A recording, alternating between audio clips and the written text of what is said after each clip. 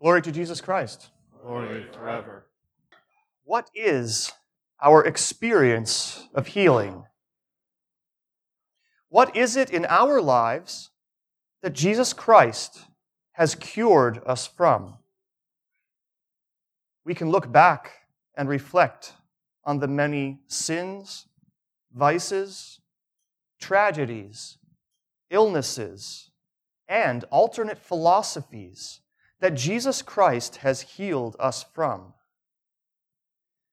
But what has our response been to receiving these great gifts? Have we acknowledged the source of our healing, the source of our liberation, the source of our newfound hope and peace? It is fitting that we give appropriate thanks to God for all that He has done for us through our lives. As we pray in the Divine Liturgy, for all this, meaning the mysterious events of Christ's salvific acts, for all this, we thank you for the manifest and hidden benefits bestowed on us. It is proper to thank God for every moment that He has intervened in our lives, both those that we have been made aware of and perceive, and those that we could not possibly know, because there have been many troubles, worse illnesses, or worse dangers that could have befallen us if God had not intervened. So it is fitting that to offer God our gratitude and our thanks, acknowledging all that He has done for us. Now, the two blind men who sought out Jesus for healing, they knew that He could give them the gift of sight. And they were insistent, and they were crying out for His mercy, asking Him to give them relief from their burdens. Of course, Jesus could have just cured them immediately, but He first asked them this question: do you believe that I can do this? In other words, do you have faith that I can heal you? Do you believe that I have power to expel the disease, to expel the infirmity, and to make you whole again as God intended you to be? They answer Jesus, and they assent to His authority by saying, "Yes, Lord.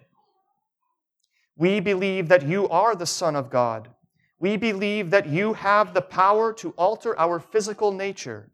We believe that you are the one who can expel disease, demons, hardship, and restore us to the image of your glory. Yes, Lord, we have faith in you." And Jesus said to them, "According to your faith, let it happen to you." These blind men had faith. They were cured. And now they can not only see the physical world in front of them, but now they can see Jesus Christ. They can see the Son of God right in front of them. Jesus then sternly charges them to tell no one. But after laying their eyes on the Son of David, the Son of Man, the Son of God, they cannot contain this wonderful knowledge to themselves. But they are bursting with joy, and they tell the people, all the people that they meet, that they have been cured by the Son of God. This is the thanks that they have to offer God, to spread the joyful news of their healing, a healing which produced for them the image of divinity. Blessed are these men for seeing Jesus Christ and for being cured by Him. And blessed are they for spreading that good news to everyone they met, even though it was against Jesus' command. With another question, I have a lot of questions. Will we tell of the healing that we have received? Will we tell of the sins that we have been forgiven from?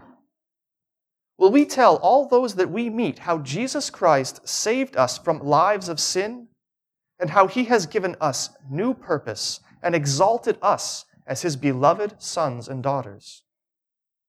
Will we be so filled with joy at seeing the Son of God in a new light that we cannot keep that joy to ourselves, but will be compelled to share it with everyone that we meet, so that they too may experience the same gift of healing through Jesus Christ?